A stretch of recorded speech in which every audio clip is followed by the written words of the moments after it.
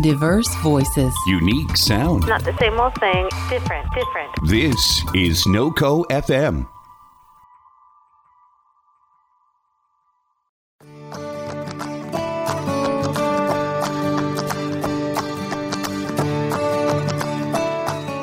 Today, we will be talking with Brent Bromstrup with Top of the Lake Coffee Roasters in northern Colorado. Top of the Lake Coffee is committed to providing the best coffee possible while treating their coffee farmers and their communities with equity and compassion. The vision for Top of the Lake Coffee Roasters was ignited during a visit to Guatemala in 2013 and discussions that surrounded great friendship and service in the community. Top of the Lake Coffee Roasters gives back to coffee-producing communities through a Greater Good initiative. For each pound of coffee sold, they donate funding and resources to be used in community development in San Juan Laguna, Guatemala, and the surrounding areas. They have also provided a low-interest loan for a business startup, bought a sewing machine for a single mom to support her young family, provided a necessary handrail for a local school to meet government compliance standards, purchased and planted trees to hold the soil in the crucial land surrounding the water source for San Juan Laguna, and bought trees for school children and their families. So I am super excited to introduce my guest today because we briefly met in passing, but we were both part of this incredible event that was put on by our friend Asosima Burnett. And I wanted to just introduce Brent and welcome him to the show. So welcome, Brent. Oh, thanks, Natalie. That was a great, very quick off-the-cuff meeting, and I'm really glad we're able to get together again. I am too. And I know that we have taken some time to kind of, reschedule what we wanted to do because of some things that are going on in the world right now, which we'll get to. But I want to focus on you right now. And I want to focus on, share with me your story of who you are. And we'll get to how it led to Top of the Lake Coffee Roasters right here in northern Colorado. But I want you to start kind of from the beginning of what was your background and what were you doing before you started this coffee roasting company? Yes. And, we'll have several hours involved in the decades I've been alive, but I'll try to condense it. So I'm a Colorado native, grew up in Littleton, went to college in Seattle, and right after college, took a job. I was getting married, didn't know what I was going to do. So I was offered a job working with teenagers at a church and took it. And actually that really changed the trajectory of my life in a good way. I think I really loved kind of mentoring and engaging teenagers about life issues and faith issues. And from that determined, I decided to go to seminary, which I attended. And after graduating, I was involved in a church for about 35 years or so, either working with teenagers for the most part, but also pastoring a small church, a lot of different things in between. But that was kind of the primary job, vocational stuff that I did for much of my adult life. Following just deciding to leave the pastoring thing, I owned a painting company for a while, just wanted to do something completely different. And that was really fun, a kind of a taste of business. I got a job with a local publishing company and worked in sales for a while, but kind of segued over to working with teenagers yet again, but doing week-long service projects around the country, rebuilding houses and stuff for people that were really needy for that. And out of that began to write a program that was used at those week-long service camps, and then slowly began to do more international things, which where the spark was lit for me to start working with Top of the Lake Coffee after a visit to Guatemala. So in a nutshell, that's what I did. That's incredible. So I'm really curious, going back to your college years, what was your degree in? That's a great question because I've never once used it, but I graduated with a degree in biology and loved natural things. Naturalist stuff really intrigues me, but I also, came to realize I don't think I'm good in a lab. I'm not sure I'm good with scientific method necessarily. So that's kind of how my life kind of shifted to going, what? I am good with teenagers. I love interacting with them. So that's kind of the shift that happened. Wow. And that in itself is an art and a skill. as I have one Yes. teenager. and Yes. and I've been a coach and I've been doing different things, a sports coach. And it's just Mhm. honestly, teachers, anybody that can work with teenagers, I applaud you because that again is in itself a skill and to have patience and yes, it's amazing because you get to shape them and you get to see their minds work, So it sounds Mhm. like it's something that always kind of drew you back. And because you were a youth pastor, it sounds like there's something that was always giving you that little tug, right? That this is where your heart is. And even though you went into painting and you got to learn the business side of it, you still kind of went full circle and were able to work with teenagers again, but in a different light, in maybe business and service projects. So talk to me now about Guatemala, because this is kind of where it all started with Top of the Lake Coffee. So you were doing some service projects, right? Right. And my wife and I had led a couple of international experiences for groups in other countries when my son-in-law, who was living with us at the time, our oldest daughter, and he are missionaries with our denomination, and he was leading trips probably for 20 years to this village in Guatemala, kept raving to me about it. And I was kind of at a break between responsibilities, and he said, let's go. So he took me, and I've never been so captivated by a culture, by a people, by the incredible biological richness that's in Guatemala. Like I just was almost blown away in the best of ways by that week-long experience. The people that he introduced me to have become like genuine friends. And it's been this incredible journey. About 6 years ago is when he took me, maybe even 7 now, that just really started to stir something really deep inside of me, the connections that we made there. And out of that kind of came the idea for Top of the Lake Coffee. Wow. And talk to me a little bit more about that idea. What was going on? Okay. Well, as we kind of met people in the village, we just continued to hear one theme, and that is, coffee is what makes this village go economically. And I visited a school. I have a friend that's on faculty there now who the school is really inexpensive, but it's a private school, maybe $2 a month to attend. But even just in talking to the faculty and some of the parents I met there, the economic realities of coffee, the rise and fall of the, international index price of coffee, like really played heavily upon them as people that, like either directly worked with coffee or indirectly benefited from the economic resources that came through the sale of coffee. So we just determined, like, if we really wanted to engage and build relationships and see how we might become some kind of a partner with that community, we determined like coffee has to be it. It's a huge economic factor around the world, but it's one that doesn't play out well for the people who actually do all the work to grow and process the coffee. And we just want to try to do begin to discover what we can do that might have leveled the field a little bit and sent some better resources back to them. So that's sort of the concept that we began with. What kinds of things did you come up with that could help this type of community and their economy out? Were you thinking about ways that you could source the coffee into the United States, things like that for increase of sales? Or what were some of the things that you were thinking of that you yourself, coming from painting and service projects, could do to take this coffee, or where they're growing it, probably in Guatemala, right? And what Right. could you do for them? What were some of your ideas? Yeah, well, to start with, they were all naive and pretty well not well founded. But the ideas we had were, now wouldn't it be great to be able to buy coffee at multiple amounts of like what people normally get? Wouldn't it be great to buy coffee for a lot more and reward them better and sell it up here, and with the knowledge that we paid more for the coffee and people were benefiting and it was going to them in a good way.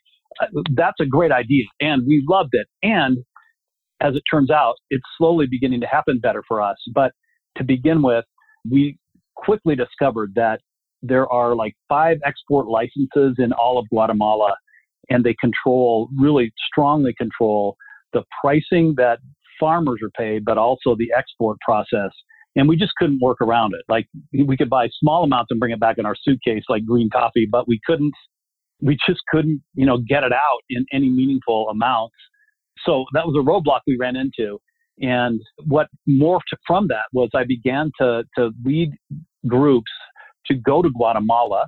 I started developing kind of partnerships with the primary one we have is with a women's weaving cooperative. There now are 36 women. There were 16 women when we started, but we began to talk about like, okay, what would be something practical? Like if Americans, who really don't know your culture well, and I'm one of those, like how can we partner with you? What are ways that we might work together so that both of us gain, friendships and relationships and understandings of each other, and where your work is honored and where we might, be able to fill in some gaps. And as we started talking with the leader of that women's cooperative, it became clear she, first of all, understood very well that what helps people best is not just giving them handouts and tossing money and used clothing and, all kinds of freebies that often are what organizations try to do when they think they're helping something in another country. It was more about creating opportunity. Their weaving that they do is phenomenal. So we began to kind of talk with them. What's the one thing we could do to help you? And they said, well, bring us up to the United States and let us sell our stuff. So, slowly we began to do things like that, all based around the idea that coffee can benefit the community.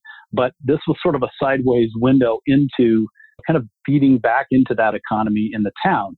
So creating opportunities for textile people to sell their stuff up here was great. We've done some microloans with business entrepreneurs there. So we began to kind of, branch out from the original dream of let's pay more for our coffee because it was impossible. But we began to see, wow, there's just so many great things that we can be involved in here that are simple, that honor all the people that are involved. And it's not based on, let's just give a bunch of free things so we can feel better about ourselves. It's like, how do we invest ourselves? And what do we gain in relationship with the people there as well? So it became much more of a mutual relationship approach. And we're really, that's just changed my life dramatically. Wow. And walked in so that. these are partnerships, right? And like with Yes. the textiles, did you find that you also had, I don't know if this is the right word, like this government controlled or control of how much was let out of Guatemala, out of the country with the textile part of it? Well, no, actually, we haven't run into that at all. It seems as if coffee is the only thing that really is tightly controlled. That may not be 100% accurate, but from where I sit, that's what I see. And we've not had any trouble. We've now brought the leader of that cooperative to northern Colorado 3 times. She'll spend a week, and twice now, one of her partners has come as well. And we set up pop-up sales around northern Colorado in different places, and they do really very, very well. And there's not been any government involvement that has limited what they can do or how much they can bring. So that's been a really wonderful experience. And are there other people and organizations that you have found from the same area, from the same community that need this type of exposure and awareness as well, besides the weaving and the coffee? Oh, yes, absolutely. One of the organizations we discovered is a nonprofit within Guatemala. It's called Centro Maya, and they're committed to providing therapy and support for people with disabilities. There are really no government programs that we can see that support families or individuals that have disabilities. For instance, cut out curbs or anything like that for a person in a wheelchair. That's just not existent, at least in the village where we go.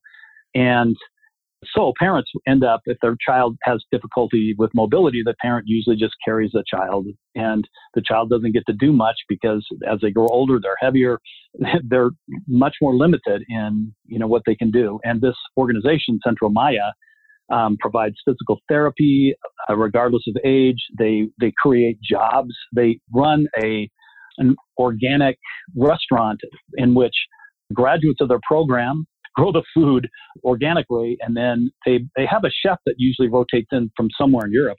Their food is amazing, but everything is run by graduates of the program, people with differing levels of disabilities, but they have meaningful work. And the restaurant and the organization just really do a good job of creating jobs within the community for people that are disabled. And it's really honoring and great and values everyone at a high level. So we've loved that organization and have, kind of tried to walk alongside them with different things, even something practical. Like I got an email, they knew I was coming, and they said, hey, could you grab a jogging stroller? We have a 12-year-old who has spina bifida and she can't sit up straight and can't walk. And her parents, she's just too heavy for her parents to carry her around anymore. So I bought a jogging stroller, took it, and it turns out actually she was too big for that stroller, but another group that was coming heard about it. And in Loveland, there's actually a used equipment store that is adaptable, that has adaptability for people that need it. So someone that I know grabbed a used stroller that was perfect. It was like a $2,500 stroller that they bought for a couple $100 and took it down. And now that girl and her family, she has so much more mobility. I've seen her from afar, and just watching her interact at therapy with her peers is just really wonderful. Like, she's able to be present, whereas before she basically just had to lay in a kind of a painful way at home, just didn't have anything to do. So wow, that's a cool little practical thing. Yeah, because, it's funny, and I'm sure like you, it's just, it turned into something that was obviously more than just coffee. Here I am still reeling that they were growing all this coffee, and then they weren't really, the people and the community there didn't know what to do with it, nor will, it sounds like the country kind of let a lot of it out. But it started there. It ended up being, a lot more. And I feel like every single time you go back, you might learn about something else. Talk to me again how it all circles back in, because you're still Top of the Lake Coffee. So tell me where the name Top of the Lake comes from. And although you're supporting some of these other areas in the community that you're noticing, you're still also very focused on the coffee part. So tell me a little bit more, first of all, about where the name comes from. Oh, okay. I would say Top of the Lake comes from this Lake Atitlan, which is, in my opinion, the most beautiful lake in the world. It is high altitude, maybe 6,000 feet. You see volcanoes around the lake. It's massive. It's about 1,000 feet deep. There are water taxis that go, to several villages around the lake.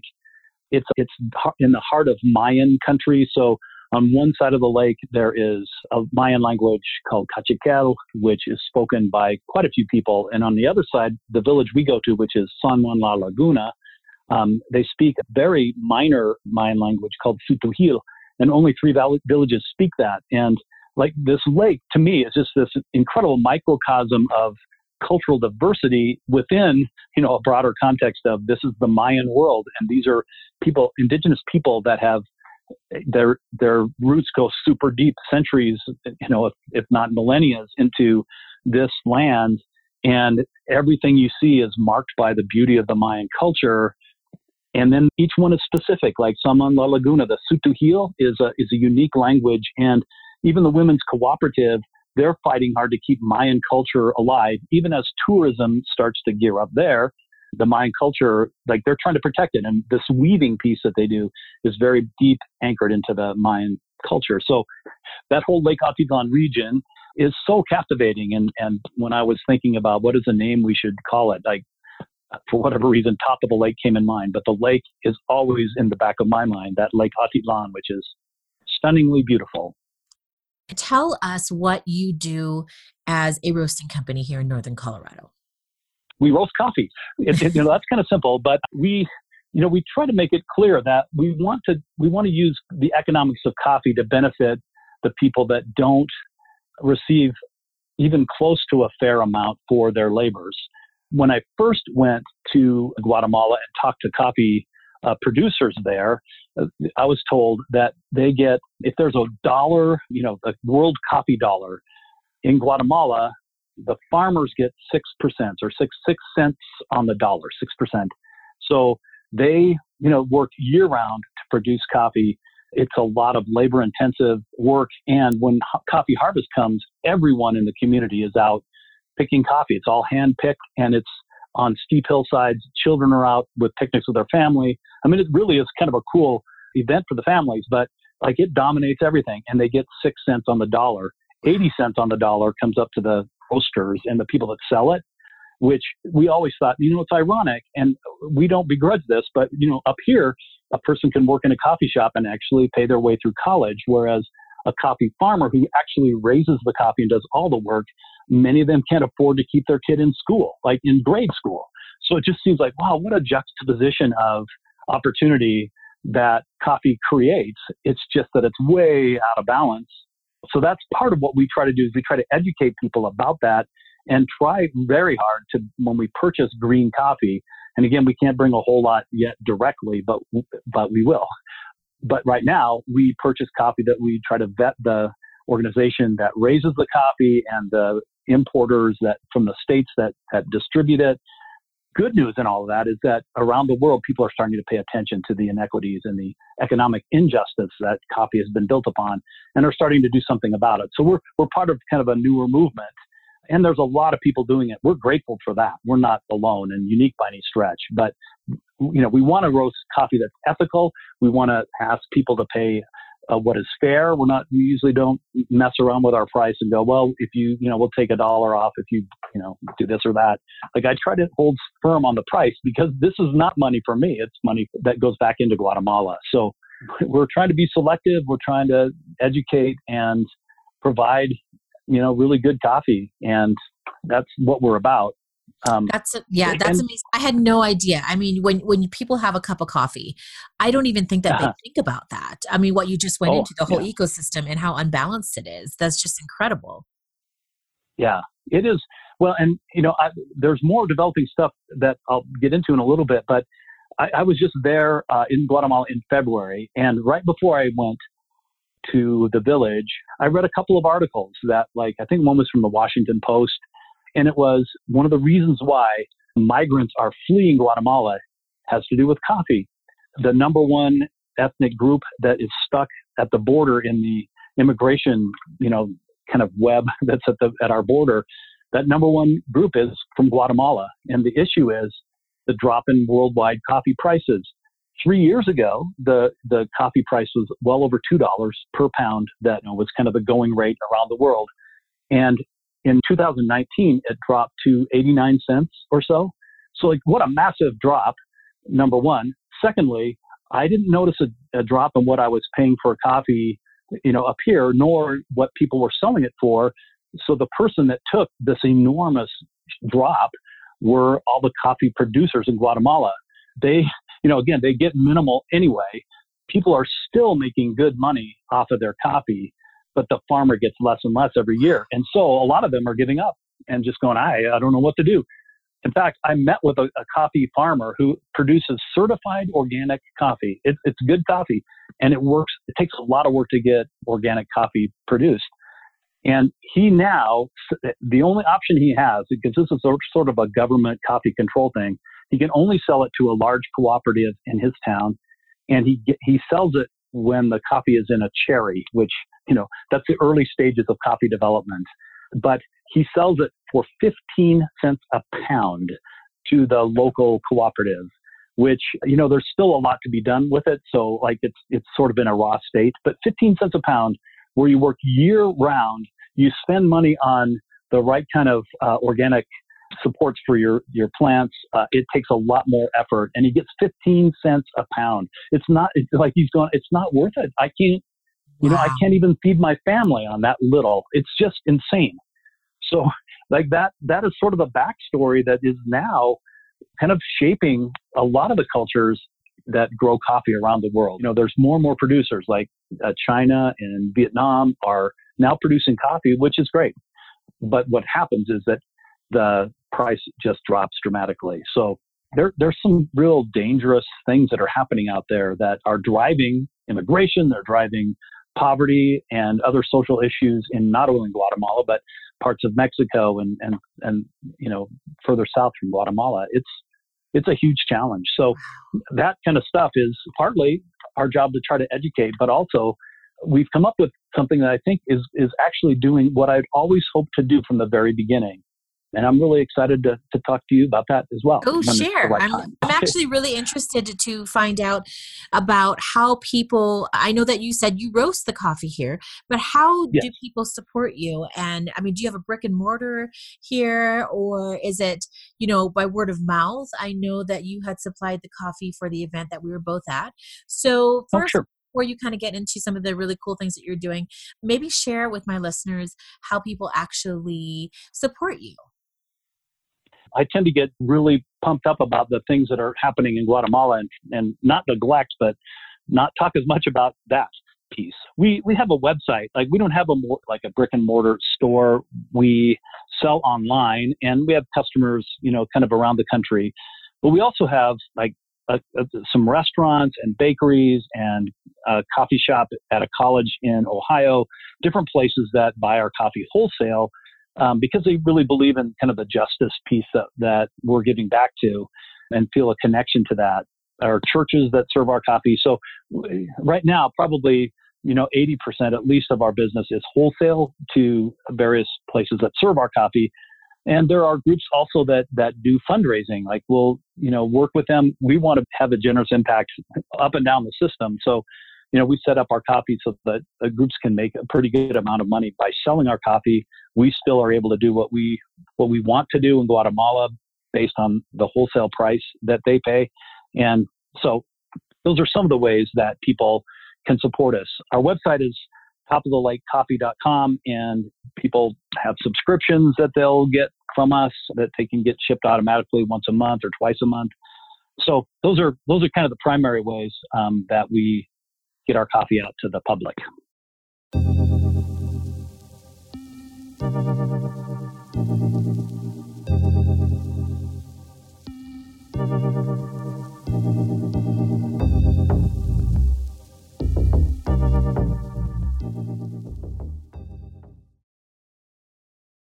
The American Red Cross urgently needs blood and platelet donations and asks all healthy donors to schedule an appointment to give now. With the coronavirus outbreak, it is important to maintain a sufficient blood supply. Your blood donation is critical and can help save lives. Please schedule an appointment today. Download the Blood Donor app, visit redcrossblood.org, or call 1-800-RED-CROSS today. You can make a difference.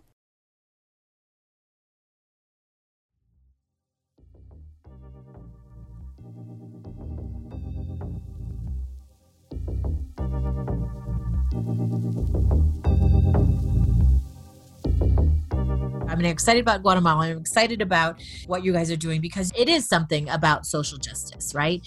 And I love that. And I love that backstory. So thank you for kind of giving me a little bit more insight into what you're doing.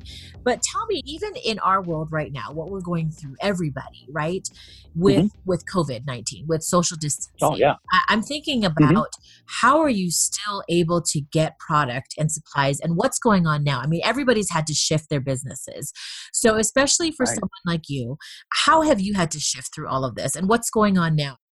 I think the most exciting and surprising events have unfolded like within the last month. One of the organizations we found in Guatemala that we just love is a group called Ethical Fashion Guatemala.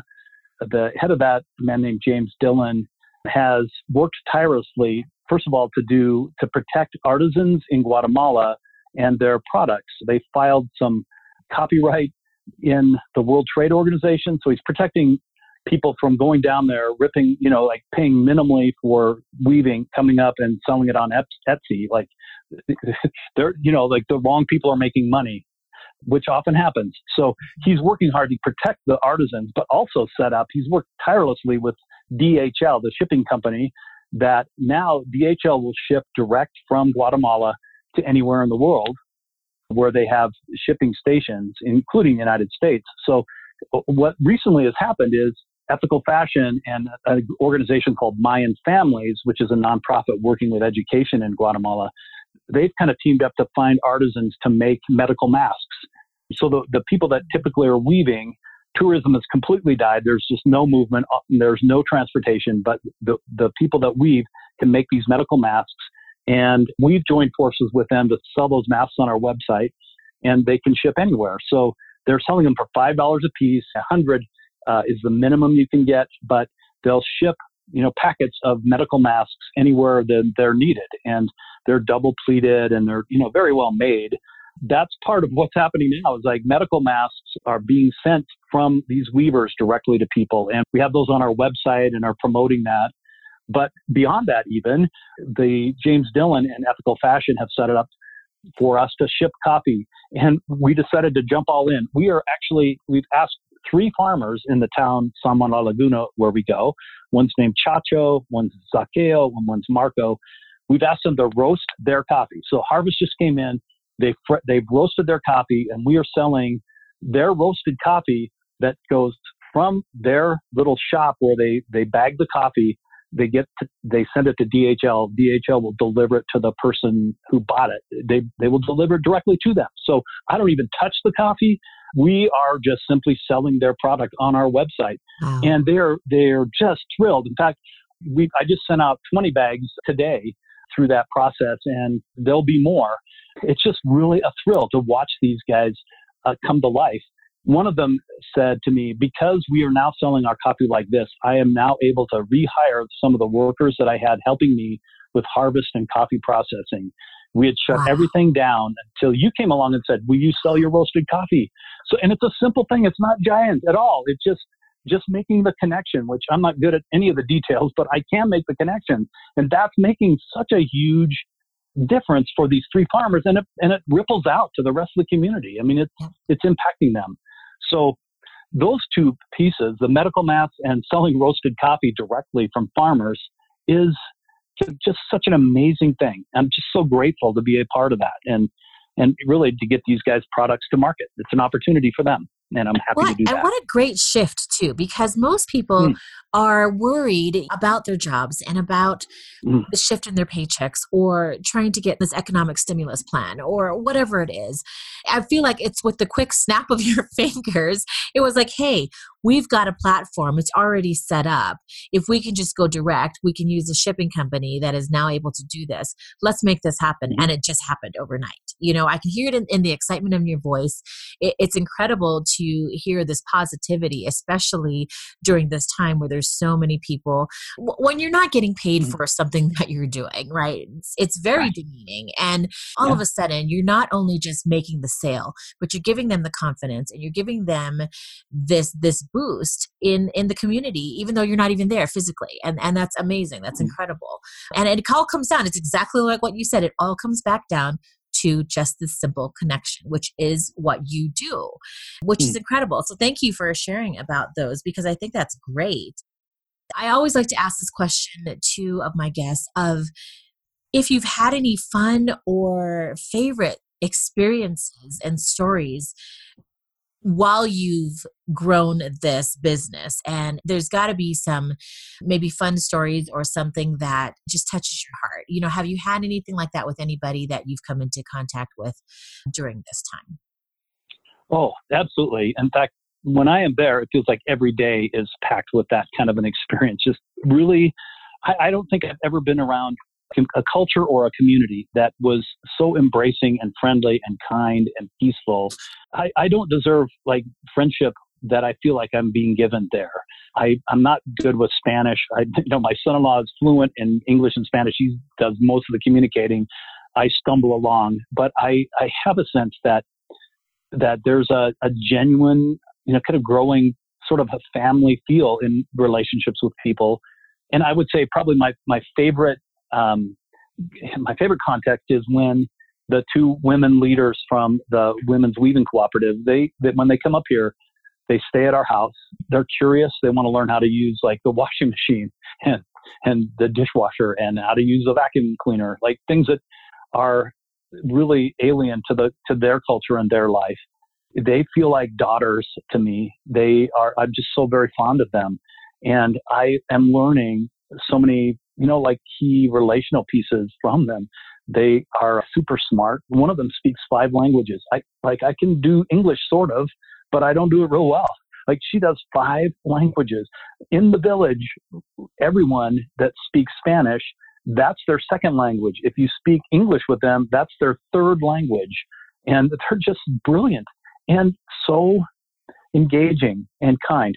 So these two women, have really made this, like for me, very meaningful. So they stay here, and when we go visit there, they'll have us in their home for meals, and we're coming to know their families, and the sense of community is great. And it's not because I'm giving them a bunch of money. I'm not. Like, there's mutual work and benefit that comes, but it's not because I'm writing a check or taking cash and throwing it around. We are figuring out how to do things together in a way that is honoring to them.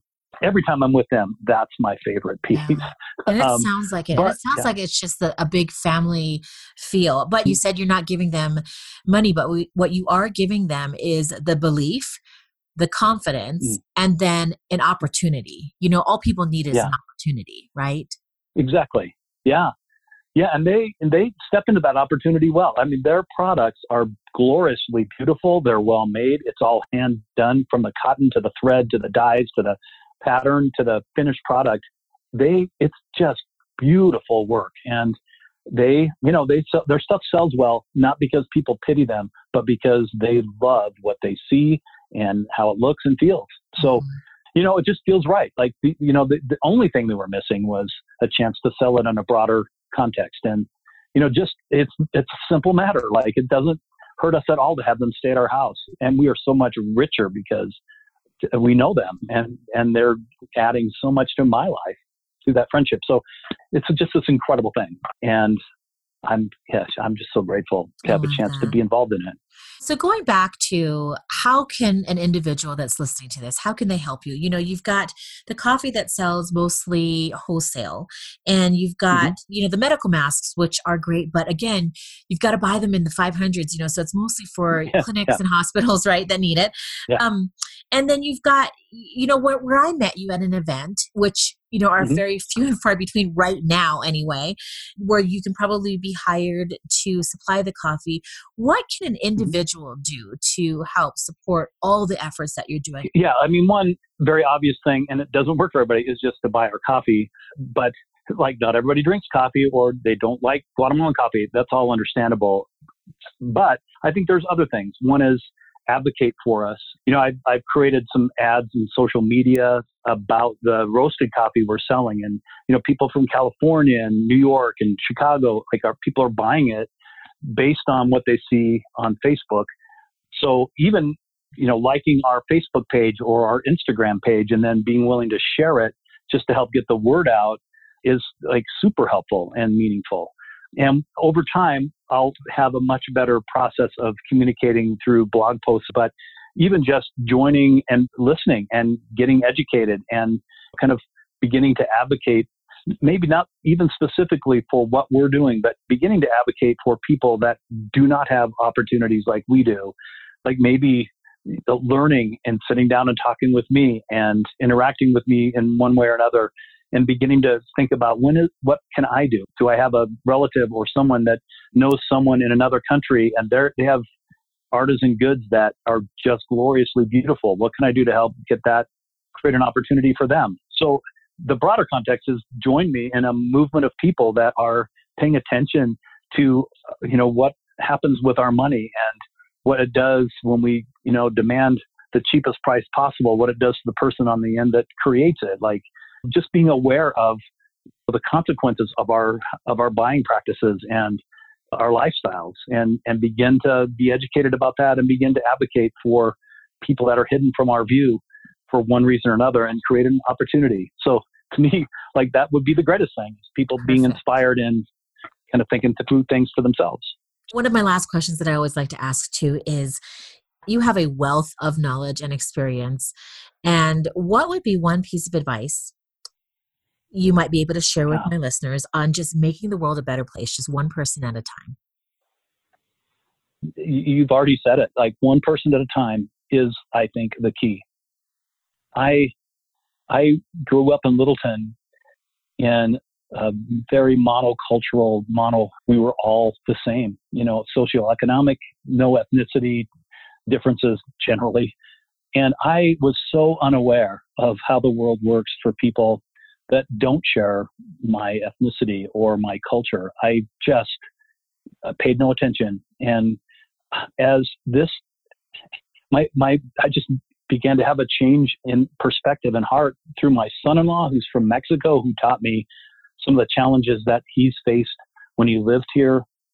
Just some subtle things that I was completely unaware of and paid no attention to. So as his story began to take hold, I began to pay attention to other people's story and began to recognize that despite the fact that I don't communicate real well in Spanish, there's a possibility that I can have a deep, meaningful relationship with other people, even through language barriers. There's a closeness that came because I've begun to see it as person to person. And we say we make our coffee personal. We want people to see a face when they drink coffee. I want someone to be able to say, hey, this is the farmer that raised it, and my purchase made a difference for that. It made a difference for him and his family and even the whole community. When we take it down to a smaller person to person thing, it gets a lot of our prejudices and our misconceptions and our lack of awareness. All those things get kind of taken away, and we begin to see them as like anyone, as a real person. And that could even be a neighbor here. But it does start with I want to know and value that person. And it doesn't cost us a thing to pay attention and to listen and to begin to dream about ways that we might connect that value somebody and something that they do. So that's a long answer. No, I absolutely love it. I am just right there with you. It all starts with one person, and it all starts with opening your eyes, being able to look at people and accept them and understand where they're coming from and what they want to focus on, and appreciate that everybody is so different. And I love how you explained it, starting from just growing up in Littleton, because it is true. We get caught up in our own communities, and it could be all the same until you reach out it could be, your daughter marries somebody from Mexico who then takes you to this route. There's so many things that you can see if you just open your eyes. And I think that was the perfect way to put it, is that we've all got to be willing to have that conversation, willing to connect to that one person. And you never know where it's going to take you. So I absolutely love that. Well, thank you. It's been a life changer for me, for sure. Yeah. Well, thank you so much for spending some time to share with me what you're working on. I cannot wait to follow your journey, because I think this is going to be, like you said, I think it's just the beginning of a movement. I think that you've educated me, and I know you're going to educate the listeners who are going to learn about something. Like the next time I actually look at a cup of coffee, I'm actually going to think deeper than just like, okay, oh yes, I have my coffee. You know what I mean? Yeah, and think about the people that are growing it, roasting it, everything, the whole gamut. And so I thank you so much for opening my eyes and to teaching me about some of the things that are going around in this world. And so thank you for joining me. Oh, thank you, Natalie. It's really a pleasure. I appreciate what you do. You get the word out about really important things, and you're a catalyst for that as well. Oh, so thank you.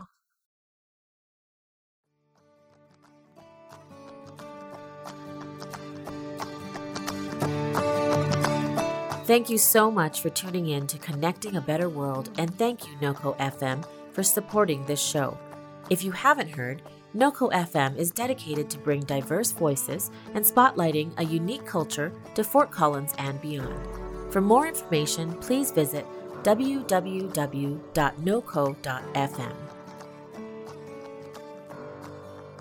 If you connected to something in this episode, we would love to hear from you. Our contact info will be listed in the show notes, as well as you can reach us on our social media channels. Please feel free to share our podcast with your friends and loved ones. For more shows, please tune in to noco.fm online.